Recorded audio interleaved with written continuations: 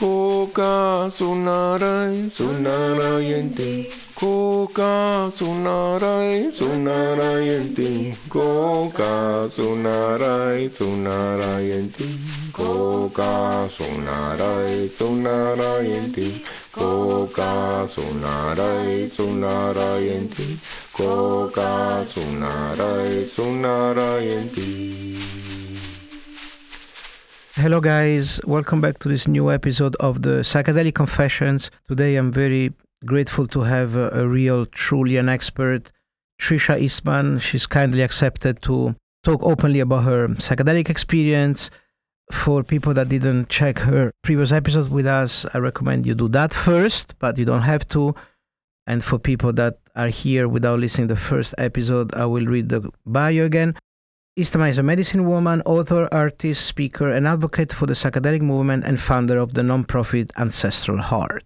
Eastman has created a wellness retreat center with thermal hot spring under construction in São Miguel Island called Who in the Azores, to open in 2024. Eastman books, Seeding Consciousness, Plant Medicine, Ancestral Wisdom, and The Path to Transcendence is coming out in 2023. As a medicine woman, Eastman has curated retreats in countries where use is legal, working 5-MeO-DMT and Iboga for 8 years. She has been initiated into multiple branches of Bwiti, the ancestral tradition from Equatorial Africa, working with Iboga, as well as facilitated the psychospiritual program with Ibogaine and 5-MeO-DMT at Crossroads Treatment Center in Mexico. Welcome back, Trisha.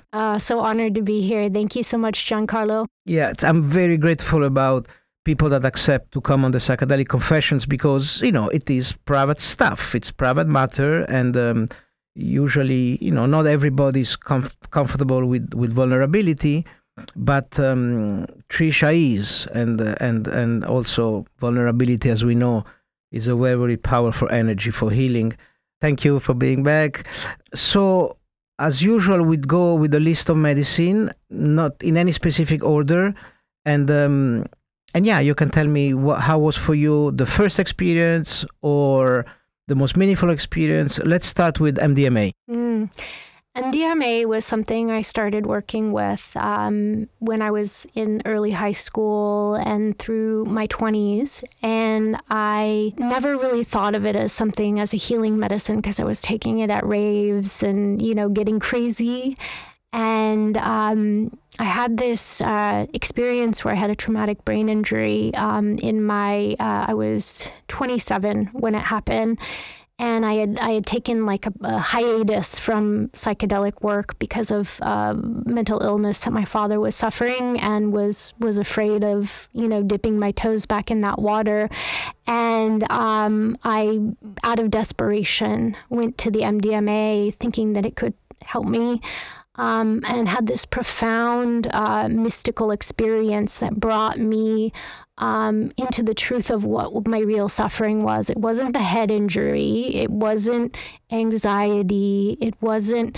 It was me not actually following my soul's calling. So I literally. And, this is funny because now, I talk a lot about psychedelic integration. And, one of the things we warn people is don't make any major life decisions for 30 days because you just want to wait for the dust to settle and kind of have a little bit more clarity before you break up with your wife or whatever. Well, I left my husband. I had 4 houses. I had, a lot of material possessions. And I kind of had this moment oh, I don't need any of this stuff, and I just need to go find my soul. So I went to Europe for several months and did many different spiritual practices, was studying Kundalini, doing Vipassana yoga, doing different forms of meditation, really trying to understand who I was and what my purpose is. Really, the MDMA was the catalyst, which in essence, what I understood from, some of the books that I was reading, was like this Kundalini awakening, which is this understanding of like this vital soul energy that lives in you that was in essence, you know, awakening a part of myself that was my true power. And I have MDMA to thank for that. Amazing. It's funny because MDMA was legal in Dallas in the 80s for a while, right? Yeah. And couple therapies was using it to prescribe to couple, and they were saying, don't do anything crazy the next few weeks after having taken. And that's exactly what you did, right? But you never regret it. I didn't regret it. I mean, it did take me time to kind of actually like leave my husband. I think it was a couple months after the experience, but I had already made the decision right after the journey. I was like, I've got to go find myself. I've got to do this. Yeah. So I credit MDMA, among other things, of course, to keep my marriage together for 15 years because it really helps in looking at the situation from the other person's point of view. Yeah. It's incredible. Yeah, it's interesting with MDMA. You know, it's one of the medicines that doesn't completely, you know, take you off of the default mode network. So it doesn't dissolve the ego. But I think with people who have trauma, it's a very safe place to start. And I've even found myself coming back to MDMA in later years that it's really integrative for other psychedelic experiences. So I've had difficult things from initiations that I've had to face with Iboga, and then I worked with MDMA, and it kind of integrated those pieces. So I feel like it is a very integrative medicine. Beautiful, beautiful. And I want to take this opportunity for a big shout out to my friend Rick Doblin, who has devoted his life to legalize MDMA, and now we are on the last phase of FDA approval. Hopefully, MDMA will be able to be purchased by practitioner as a medicine next year. Yeah, it's so incredible. Ayahuasca. Yeah, so I met ayahuasca. I read this book, Plant Spirit Medicine, and I can't remember the name of the author. And it talked about all these plants and the spirits. And this was back in, I think, like 2009. And interestingly, you know, I had this awakening with the MDMA that had called me to find my true self. And in that process, I met my soul tribe. You know, a lot of them were people going to Burning Man and into ayahuasca. And interestingly, met this group of people. And I always believe that, you know, unless something's truly a calling, I don't go like out seeking it. And so with the ayahuasca, literally I'm sitting at the table with this group of people who I just really was enamored by, because I felt like, wow, these people are, you know, like my soul tribe. And they said, yeah, there's this Colombian Taita who is in town and doing an ayahuasca ceremony. Would you like to come with us? And I had read about it happening in the jungles, and you know, was even maybe a little scared to make that trek to some strange place with people I don't know, because I didn't know anyone else who had worked with it. And so this felt like a safe entry point for me, although, like, you know, I know it's a little controversial thinking about, like, you know, how we're using medicines in the West and being respectful and all of that. But it was my, you know, entry point into the idea of ceremonial psychedelics. And I had this kind of idea before that, going to raves and, you know, using psychedelics in that way, that you know, that they're not for healing, that they, you know, this is your brain on drugs, and there's like the fried egg. And I feel like that ayahuasca ceremony turned everything upside down. There was still a lot of things that I didn't understand that happened in that journey now that I understand. And it would have been helpful to have like integration and preparation. But overall, I feel like what it left me with was this opening and a deeper sense of trust to continue on my path and continue the work with psychedelics. Beautiful. Mushroom. Psilocybin, man, I started doing psilocybin when I was, think 16 was the first time I did psilocybin. And the best thing about psilocybin for me was I could take a little amount, and because I had all this trauma when I was really young, I definitely had a fear of losing control. And so I could take a little bit of it, like a half a gram or a gram, and I would just get silly, like I would start laughing and it was just, it felt to me like it connected me with my joy, my innocence. I definitely feel like it has incredible brain repair capacity, the ability of clearing the gut, which is deeply connected to the serotonin in the brain. So I think it's an incredible treatment for depression. And for myself, I feel like I definitely had I suffered as a child with ADHD and learned later in life that, I was a little bit on the autistic spectrum. And I feel like my work with plant medicines and even just the calling to go do MDMA at a rave was me self-medicating, was me, in essence, seeking something that was going to heal, maybe unconsciously without knowing it. And I do feel like each time, even if it was, more in play and more not with that conscious container of intention and ceremony, that it helped my brain get to a step further where I could really get clear and interact with life in a more healthy way. Beautiful. But so if in terms of spirit, like Graham Hancock says that every medicine has a specific spirit and every spirit has a specific personality, what would be the personality of the psilocybin spirit? In Mexico, so my ancestors are mestiza, and it's definitely a medicine of Mexico.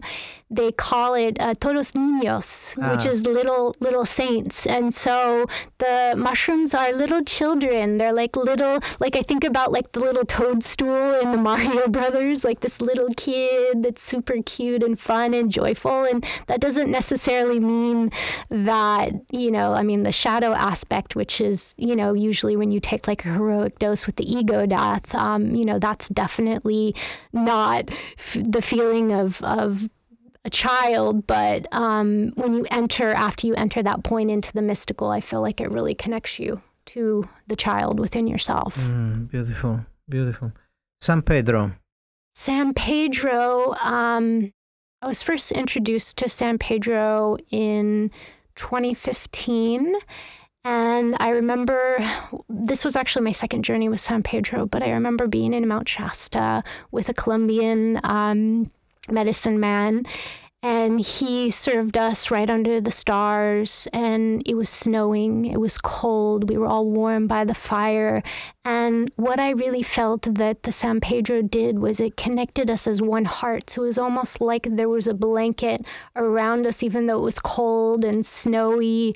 I just felt like this sacred connection. To me, like San Pedro and peyote as well, and obviously speaking to the respect of the indigenous tribes and the sustainability sensitivities around peyote. But what I notice with both of those medicines is, kind of this greater connection to humanity and the human heart, and how that connects to the cosmos, and really the ceremonial aspects of San Pedro passing around sometimes the medicine drum. It depends on the tradition, because there's many different ways of working with the medicine, but very common also in peyote, in different ceremony. There's this idea of kind of passing around the, I don't want to use the word, I'll call it sharing, because it's not like you necessarily become the shaman in the ceremony, but you are past, kind of the talking stick. And in that you can share song, you can share whatever's, useful for the group. And I feel like the medicine just kind of allows each person to see that they can be a conduit for spirit. And it's really like when you get the ego out of the way, that things beyond you that you could never even imagine, like come through you. And that is the gift of the medicine. It's like when you feel something come through you that is beyond you, and it's a power like no other, but it doesn't belong to you, and it is you, but it isn't you. You know, that is truly the gift of the medicine. Beautiful. Thank you. Let's try to unpack that a little bit. Why is that? Because you feel, you go beyond your personal problem and you feel a vessel for the greater good. Yeah. I mean, in like a traditional, there is no set rules, but in general, in the ceremony, when, the fire is set up. And for example, in peyote, there's a very specific direction that you walk around the fire. And there's specific rules of how you connect with the fire, how you connect with the medicine. And in some traditions, what songs you sing and when you sing them, if you are aware of those songs. And people are obviously encouraged to learn the songs in an indigenous sense. That's part of it, is you're required to participate, and all of the work that I've done with both medicines have been very participatory type work, like versus with ayahuasca, typically you're laying down on a mat, you're in your own world, you're traveling off somewhere, you're sitting up straight no matter how high you are. You get scolded if you don't. You're connected with the fire. You're supposed to be connected to the fire because that's protecting you, that's helping you burn away whatever you're releasing, and in that kind of alchemical formula and the group heart, that's what kind of creates the vessel for that to come through. Nice. Beautiful. You're so knowledgeable about all this medicine. CBDV. So CBD is one of my favorite medicines. Cannabis really, truly is another miracle of nature, in that there are, so many different cannabinoids that are being studied for different treatments. CBDV is really interesting because it's a version of CBD that specifically works. There's been tons of research on the brain effects on children with autism. And so I feel like anyone who has neurodivergence, it can really help kind of subside some of the side effects, and kind of also help with anxiety, inflammation. A lot of, I think, brain conditions that people suffer from are also partially related to brain inflammation. And then there's another one that I really love also. There's a company called Rare Cannabinoid Company, and this is the only company I've seen, maybe there's more now, that sell these particular types of CBD and THC. And THCV is a non-psychoactive version of THC that works on the body, but it has an energizing effect to the brain. So it actually is kind of like having a cup of coffee without the anxiety. And interestingly, they found that it also is effective with weight loss. So, most cannabis gives you the munchies. This one does the opposite. It makes you not want to eat as much. So people can use it for weight loss. You can use it for energizing the brain. And they're two of the miracles that live within cannabis and this beautiful plant. There is so many wisdom in these plants. It's incredible. Yeah. And what about cannabis in general? It's a bit of a tricky plant. Again, Graham Hancock says that the spirit of cannabis is the trickster spirit. Oh, yeah. Because it gives you the illusion that it reduces your anxiety. Yeah. But the reality is that the origin of that anxiety is the withdrawal from the cannabis. Yeah. Do you agree? What was your personal experience with cannabis when you were a teenager? Yeah, for me, I actually had some genetic testing done because it was cannabis that activated my father's schizophrenia. He grew weed, so I remember, like, my father didn't raise me, but when I was a teenager and I would go to his house, there would be like all these beautiful cannabis plants in this greenhouse, and I remember the energy of it being very powerful. Like you could feel the ions from the plant. You would almost get high, off of the ions. And I think it is a very sacred plant. It's definitely a trickster. It has these hooks, where it hooks you into continually using it. And in some traditions, indigenous traditions, they believe that it can hamper consciousness. So you have to be really careful with it. In some ways, it can help enhance consciousness because, it can help you in small doses with specific things for healing. And if you look at all of the cannabinoids, each of those cannabinoids is working on different neurotransmitter systems and things. So it can be really beneficial. But I think what the problem with our cannabis, and I'll tell you why we have a problem in our society with cannabis, is a couple things. One, it's disconnected from nature because they grow it in pots under lights. And it's the alchemy with nature that makes the plant healthy. It becomes an overly feminized plant because it's grown only with feminine plants. So it's out of balance. And if you smoke an out of balance plant or ingest an out of balance plant, it's going to put you out of balance as well. And then I think the other thing is that the concentrations of THC and other, psychoactive aspects of the plant have really been genetically hybridized to the point that I don't think it's actually very healthy.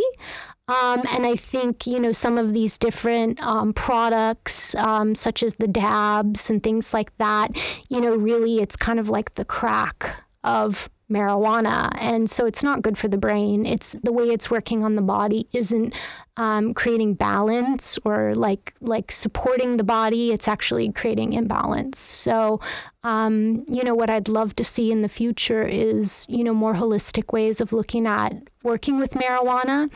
And then I think just like really expanding our knowledge base on this plant so that we can know which, like the difference between a sativa and an indica. One is amplifying and energizing, one is more relaxing and, more like journey medicine. And there's a lot of like in Colorado, especially, but other places where cannabis is legal, there are therapists that are doing psychedelic assisted therapy with cannabis. And I think it could be a powerful avenue with the right wisdom and knowledge and understanding. Yeah, absolutely. And then there is a group in California, I heard they use it as a sacrament. They do like only on Sunday in a sacred environment. Wow. And also in one of these coffee shops in Colorado, you see that it's really designed for people to get fucked up. Yeah. There's the degree, it's only the degree of THC. There's almost nothing. Yeah. CBD. And as you say, there is, I don't know how many active components, like hundreds that have not even been completely analyzed and discovered. So,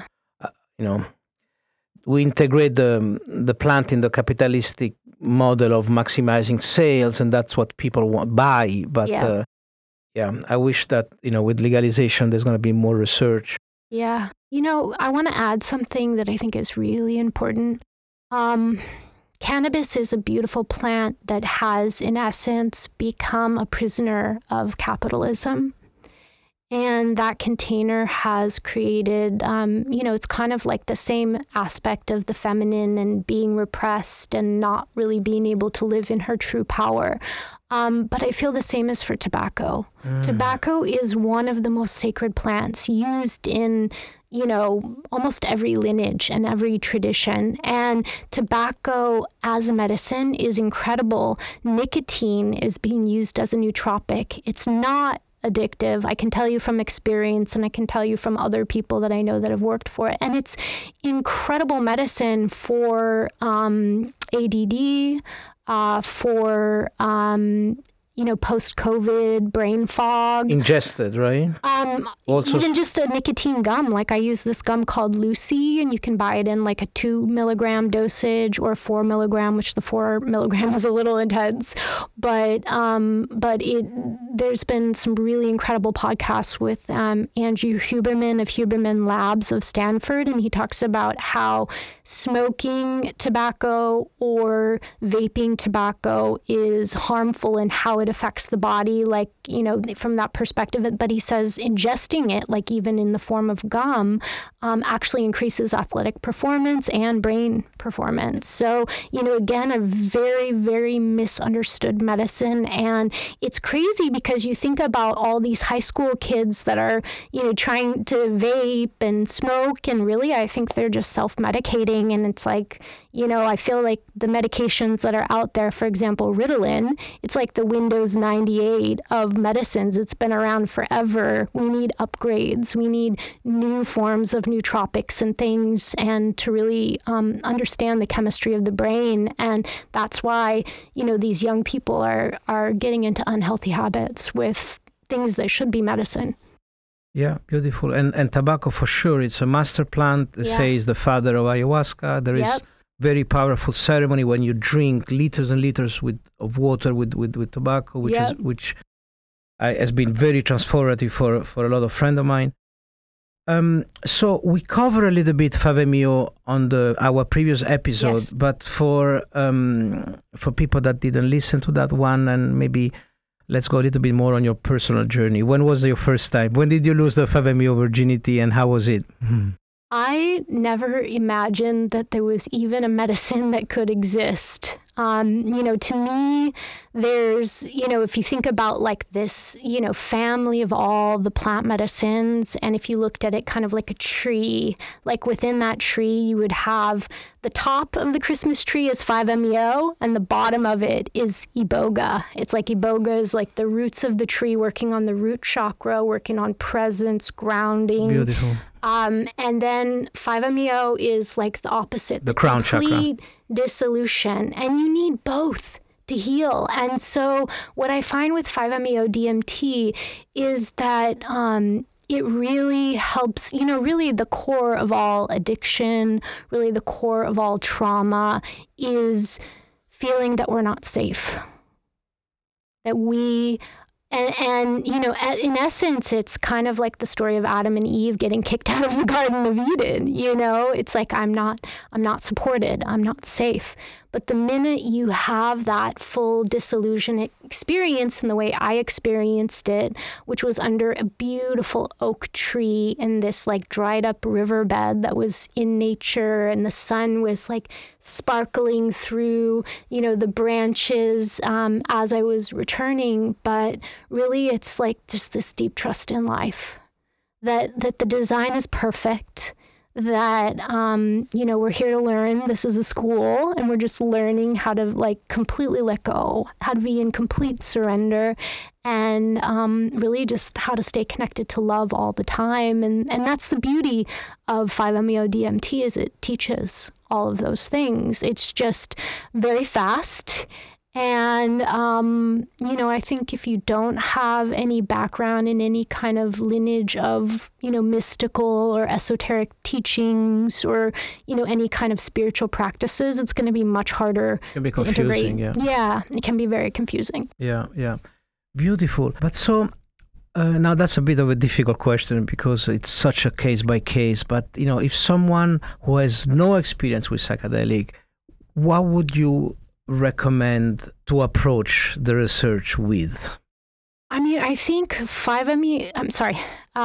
MDMA, I apologize because you were just talking about it. MDMA is the best starting place because it's like this loving blanket of like safety and can kind of help you surrender and let go and kind of know what's under the hood before you open the container all the way, before you have that full ego dissolution. And then, I used to be a little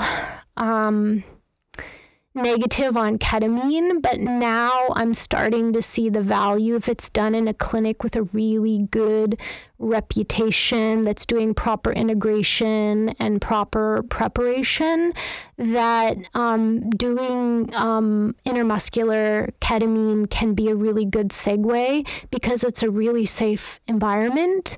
And, I have to say the underground network of what's happening in the psychedelic movement is the Wild West. And just to like go in to some stranger and, have yourself basically torn apart, it can cause trauma to certain people. And so I think, that is a good opening place that's pretty, safe. Obviously, doing your homework at any time to really make sure that you're working with the right people.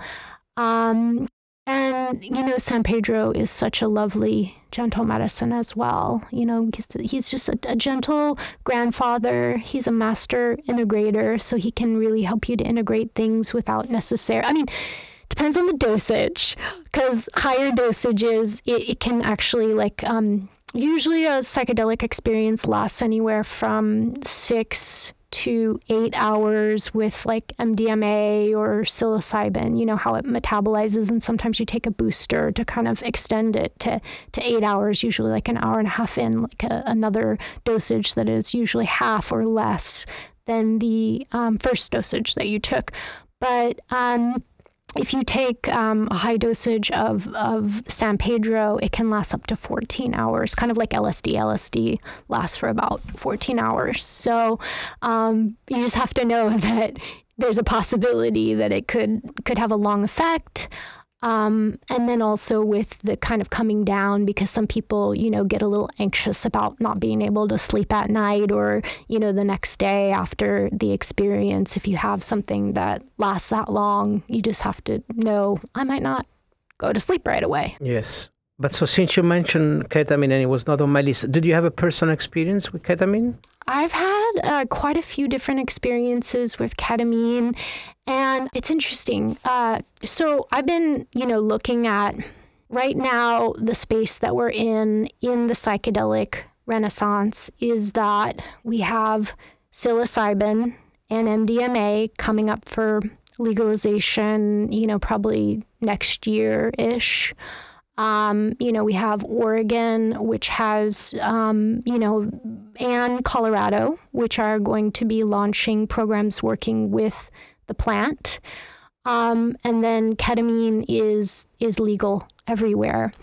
And so what things can we do in the U.S. that can have an impact on healing? And in doing that, I really discovered this incredible protocol, which is, has to be treated with a lot of care, but it's a combination of ketamine with deep somatic trauma body work.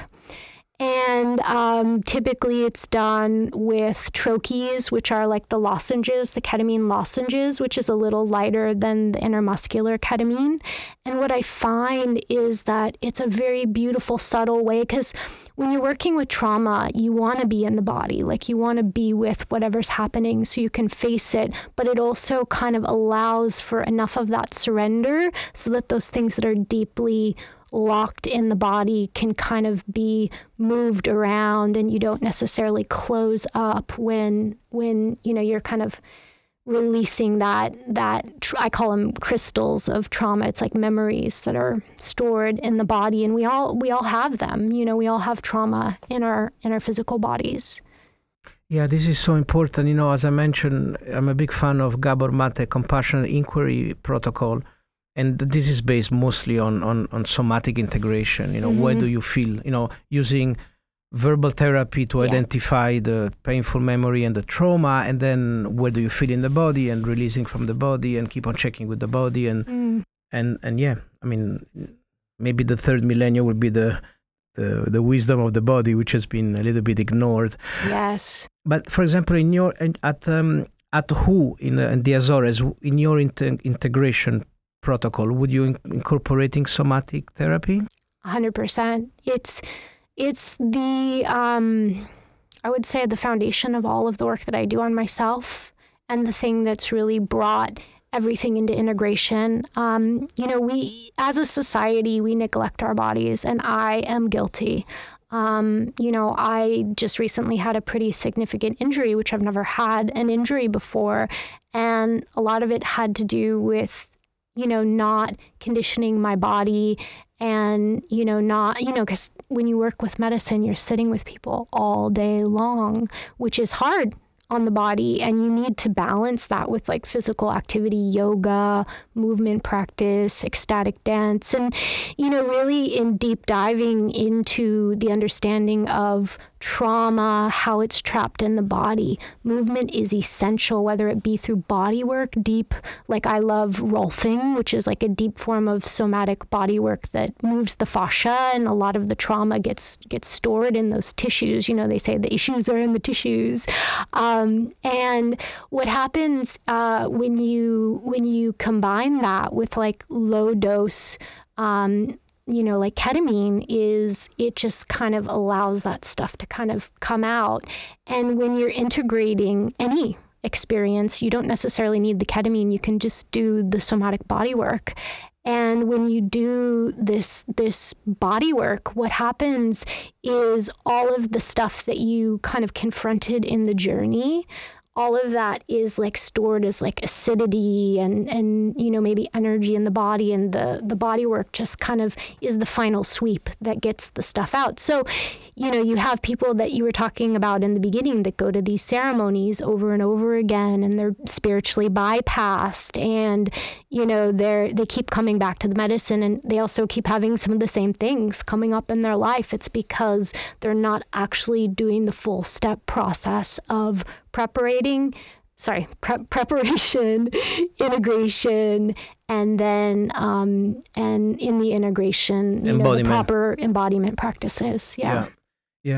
I like to call it the 4 Ps. The psychedelic assisted psychotherapy. Yes. And then the practice of embodiment. Yes. And sport and also Ben Greenfield, who's an expert on fitness, says that, okay, diet and movement is key, but then also our body is a battery, so also cold plunge and sauna and swimming in the sea and bare feet in the forest, so all this embodiment practice, including meditation. I call it an embodiment practice because you go out of your mind. And then the 3rd P is, passion.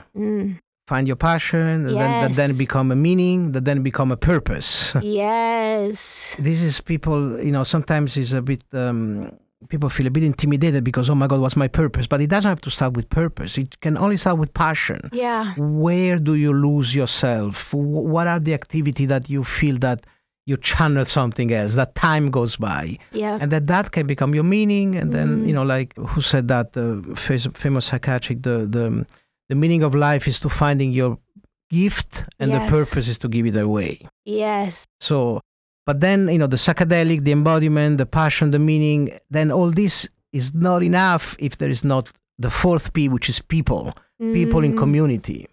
Because that's, we are social animal. We prevailed on this planet because of our ability to communicate and interact. And when people say, oh, I don't care what other people think, it's like, it's just not true. Yeah. You do care what other people think. You should not care about people you do not respect, and people don't respect you. But on your peers, people that, from your tribes, it's important for you to have their respect and acknowledgement. And so, that's why I feel Ibiza is such a special place, because it really attracted a tribe with a certain sensibility, and there is so many opportunity to share meaningful moment here. Yeah. So, Trish, thank you so much. It has been incredible time together. Regarding the psychedelic confessions, all this medicine, you, I think, are one of the person with the most experience in this compound. A last few advice for our listeners. Well, I would just say the what you shared last about people. I've never what a brilliant framework. I love it. And I'm going to write that down because I think it's something that should be included, and maybe I can quote you in our integration materials. I'm always updating them. But when you look at the idea of integration and the experience, the reason integration is important is because you don't actually know what's changed within yourself until the world reflects it back at you. And so the people is the most important part, because where your behaviors and where your unconsciousness is the mirror, show up is in relationships. And so I really, I commend you for, I love your model. Thank you. And so I would just say, again, really this journey I think there's so much in the spiritual space about independence and, becoming enlightened or, finding yourself. But that's all about you, as where, the people are us and we, and the way that this planet is going to evolve to its highest potential, which could happen with or without people, hopefully with people. But it's through us all connecting to each other and collaborating together and really sharing one heart. Beautiful, beautiful, beautiful. I feel like I don't want to let you go, but we'll do it again, and we maybe go deeper on more on the metaphysics and understanding, this archetypal energy for every plant. What you discuss about, the connection between FMEO with the crown chakra and Iboga with the root chakra, and maybe we can continue with this parallel and look at the psilocybin with the gut chakra, and yeah, I'd love to discuss more. You definitely have a encyclopedic knowledge, and your authenticity and passion and purest of intention comes through, as you know. Thank you very much. Thank you. Koka sunarai sunarayente, Koka sunarai sunarayente, Koka sunarai sunarayente, Koka sunarai sunarayente, Koka sunarai sunarayente, Koka sunarai sunarayente.